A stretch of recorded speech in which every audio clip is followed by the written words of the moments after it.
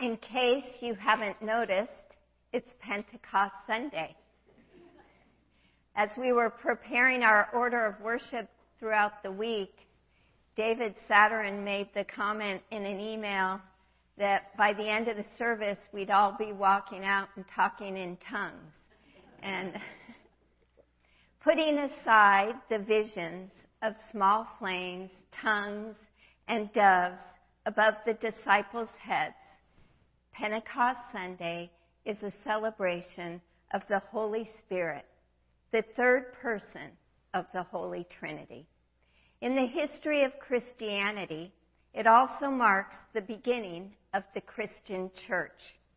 The subject heading of Acts chapter 2, part of which Grace read this morning, is called The Coming of the Holy Spirit. The Holy Spirit appeared in a very dramatic way. As Grace read, quote, "When the day of Pentecost had come, they," meaning the disciples, "were all together in one place. And suddenly from heaven there came a sound like the rush of a violent wind, and it filled the entire house where they were sitting. Divided tongues as of fire appeared among them, and a tongue rested on each of them. All of them were filled with the Holy Spirit and began to speak in other languages as the Spirit gave them the ability." The final sentence Grace read reads, quote, "Being therefore exalted at the right hand of God, and having received from the Father the promise of the Holy Spirit, He has poured out this that you see and hear." This description of the Holy Spirit is consistent with the Holy Spirit being breath and life, as well as the senses of sight and hearing. I've also read that the Holy Spirit makes the Word of God come alive, and through the Holy Spirit, we can feel the presence of God. In my short grief experience since my husband Frank's death on March 28th, exactly 2 months ago, when I literally watched the Spirit leave Frank's body as he passed away, I have experienced the presence of the Holy Spirit. And I have sought the comfort of the Holy Spirit. I believe that I receive God's grace through the Holy Spirit, particularly now as I grieve Frank's death. On March 11, 2023, the same month and before Frank died, before we left for Israel, I attended an adult education class regarding grace right here in our church parlor. Our retired minister, David Young, together with my friend and our minister, Michael Moorhead, led the class. It was a wonderful class. I took notes and referred to the notes in preparation for today's sermon. Through the work and the presence of the Holy Spirit, I am convinced that I have received grace as a way to cope with and move through the deep loss, grief, loneliness, and sadness that I've been experiencing. I'd like to share some of the things I learned about grace that March Saturday morning. Through grace, God is saying to us, "Here is your life. I created it with all of its good and bad moments. Don't be afraid. I am with you. The world is better because of you." As we often hear, grace is unmerited. We don't have to earn it. God loves us totally and accepts us completely as we are without reservation. Grace is bigger than unfathomable love. The word grace is beyond definition. I would describe grace as ineffable, which means, quote, incapable of being expressed or described in words, end of quote. That is my experience with both grace and grief. There are not words sufficient to describe this weird new reality of grief that feels unreal, even though it is very real. I used to be Frank's wife. Now I am Frank's widow. I used to live with a partner. Now I live alone for the first time in my life. Likewise, it is hard to describe the grace I received through the Holy Spirit as I walk through the grief process. I can't describe a tangible meaning of grace except that I know it is there, and I know that I am blessed with it as I live a very meaningful life, even in my grief. While I can't define or describe grace, I can explain how I am walking through the valley of the shadow of death. And one of the best ways to describe it is to use Paul's words from Romans chapter 12, verse 12, that Jim read this morning. Rejoice in hope, be patient in suffering, and persevere in prayer. These words, together with other basic Bible teachings, are my guides and mantra for each day I am experiencing grief. I have reason to hope, to be patient, and to pray. The first Bible passage I use to experience the grace of grief is referenced in the Gospel of Mark as well as Galatians. According to Mark chapter 12, verses 29 through 31, Jesus taught us the two most important commandments. The first is, the Lord our God, the Lord is one. You shall love the Lord your God with all of your heart and with all of your soul and with all of your mind and with all of your strength. The second is this, you shall love your neighbor as yourself.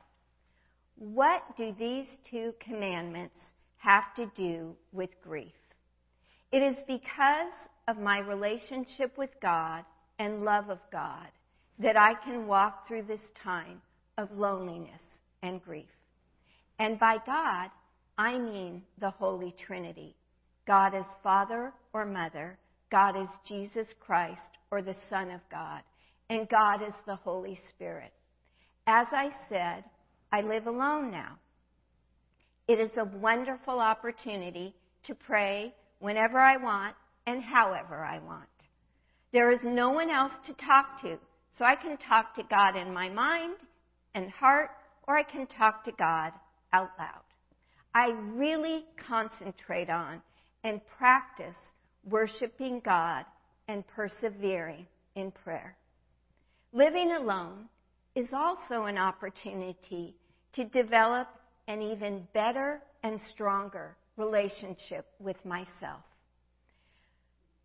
As the second commandment says, you shall love your neighbor as yourself.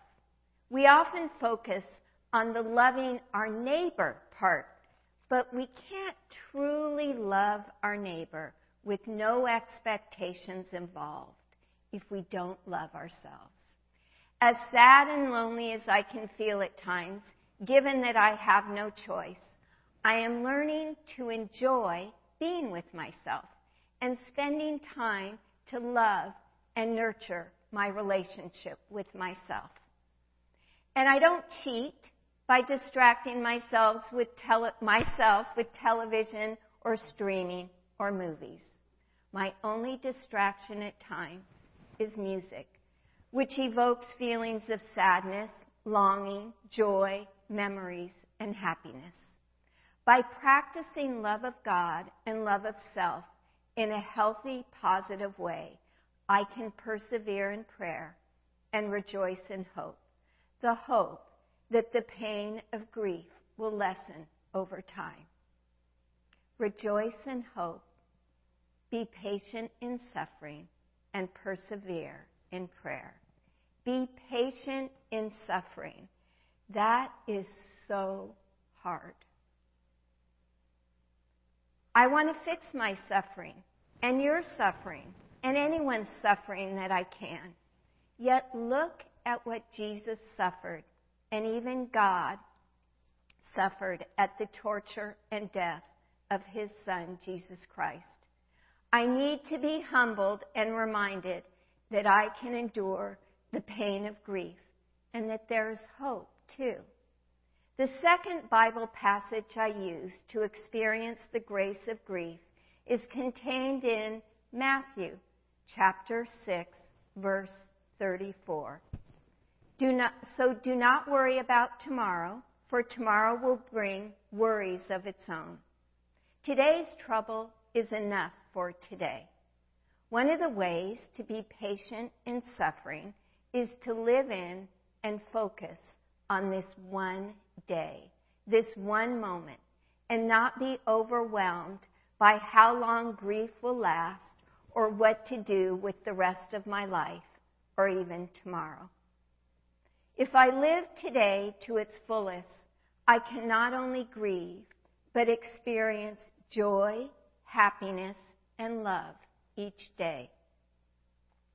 Frederick Buechner, one of my favorite theologians who died this past year, wrote in a passage called Be Alive. Quote, "And today, now everything will pass because it is the last day. For the last time, you are hearing this house come alive because you, who are part of its life, have come alive. All the unkept promises, if they are ever to be kept, have to be kept today. All the unspoken words, if you do not speak them today, will never be spoken. The people, the ones you love, and the ones who bore you to death, all the life you have in you to live with them, if you do not live it with them today, will never be lived. It is the first day because it has never been before, and the last day because it will never be again. Be alive if you can all through this day today of your life. Follow your feet. Live in the needs of the day." I'd like to give an example of how focusing on living in today has been a way for me to walk through grief and be patient in suffering. Earlier this month, my niece, Anna Maria, graduated from USC. It was a wonderful occasion that my daughter Mari and I attended together. In the midst of joy, I was also sad because Frank always, no matter what, joined me in family celebrations, holidays, and events. I missed him and felt low. After the graduation ceremony, I knew that I wasn't up for one of those alone, be with myself, nurture a relationship with God and myself evenings. So I went over to my sister Molly's and brother-in-law Joe's home, Anna Maria's mom and dad, and where both of my nephews, John and Jason, were. Everyone was kind of doing their own thing. And in the course of the evening, each of my nephews took the time and effort to be with me, one-on-one. They sought me out and spent time with me. John and I talked about movies and musicals and songs. Jason and I talked about his upcoming presentation to his Amgen team, and he showed me his draft slideshow. I was graced with their presence. It was such a special way to be alive and present. It may sound ordinary and uneventful, but it was very meaningful to me because I noticed it and concentrated on the time I spent with each of them and they spent with me, and the love they showed me by being with me and sharing themselves with me. Also, I have focused on each day, one day at a time, many of the moments, as I focused on them, many of the moments are blessedly more vivid. The yellow mustard, the green hills, the changing colors of the ocean water, the spring flowers, and even the May gray, which has become all the more real as the drizzly mornings are upon us. I am grateful to be fully alive and appreciate the people, the Holy Spirit, and nature reminding me of life in the midst of my grief over death. The third Bible passage I use to experience the grace of grief is also contained in the Gospel of Matthew, in the Beatitudes at Matthew 5, verse 4. Blessed are those who mourn, for they will be comforted. Madeleine L'Engle wrote a foreword to C.S. Lewis's book, A Grief Observed, his memoir of his wife's death, in which she made the following observations. The death of a spouse after a long and fulfilling marriage is quite a different thing. Perhaps I have never felt more closely the strength of God's presence than I did after my husband's death. It did not wipe away the grief. Each experience of grief is unique. The true consolations of religion are not rosy and cozy, but comforting in the true meaning of that word. Comfort, with strength. Strength to go on living and to trust that wherever anyone we love who has died needs is being taken care of by that love which began it all. End of quote. And so goes my experience with grief. Michael has told me several times over the last 2 months, don't let anyone tell you how to grieve.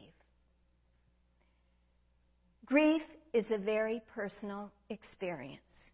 You do what is best for you in grief. There is no set way to grieve. When Frank passed away, I was teary-eyed, but I did not cry. In fact, it took me almost 3 weeks to cry. Perhaps I was afraid that if I cried, it would rob my adult children of their tears and grief. I wondered if there was something wrong with me in the way I was or wasn't mourning Frank's death. So I felt reassured through Michael's counsel. I've since learned that tears come when they come. The evening before Frank's memorial service, I saw my lifelong friend since 7th grade, named Mari, after whom our daughter Mari was named. As soon as I saw Mari, my friend, I burst into tears. I sobbed in a way that was unrecognizable to me. I had never heard myself cry like that, and the same thing happened the next day as I walked down the aisle of this church when I saw friends from my law firm and Frank's college friends and David and Michael and my cousin's wife. I became worried that David and Michael would think I wasn't up to giving Frank's eulogy. I told them I will be okay, and they comforted me with such assurance, saying, "We know that you will be okay." I was so assured that I knew I would be okay. Many of you here today have been my comforters. You have comforted me in your own ways. Through food, flowers, cards, hugs, text messages, and emails. I am so grateful to so many of you. I am blessed to have mourned and to continue to mourn. Yes, I am alone, but I can reach out to any one of you widows and single women and even married women and be comforted. And many of you wonderful men have been my comforters too. I am indeed blessed by grace and by you as my church friends, as well as my beloved daughter Mari, son-in-law Kevin, and my son Vincent, and many extended family members. Rejoice in hope, be patient in suffering, persevere in prayer. So how do we access the hope Paul speaks of? Last week, I was preparing this sermon in my head as I walked along the Redondo Beach path, and I was inspired in spirit by a new realization. One of the graces of grief for me is that I have grown in compassion and empathy. Through the experience of grief, I can be more empathetic and compassionate in the service of others. I am filled with hope for myself and others when I am involved in service. With this new grief experience, I am graced with empathy and renewed compassion for others who experience loss, whether it be divorce, separation, or death. In a few minutes, we will read together the affirmation of faith, which begins by the greeting of God as Eternal Spirit and includes the following sentence. You call us into your church to accept the cost and joy of discipleship, to be your servants in the service of others. Many of you have served me during this early grief time, and I can learn through your hope and your service how to serve others. Thank you. I want to end today's reflection by repeating Paul's words in Romans that Jim read. I first heard this scriptural passage here at the neighborhood church in the fall of 2003 at a point of despair in my life. It has new meaning to me today.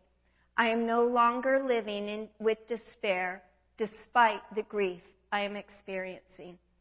I am inspired and taken in by Romans chapter 5, verses 1 through 5, which speak of grace, hope, love, and the Holy Spirit.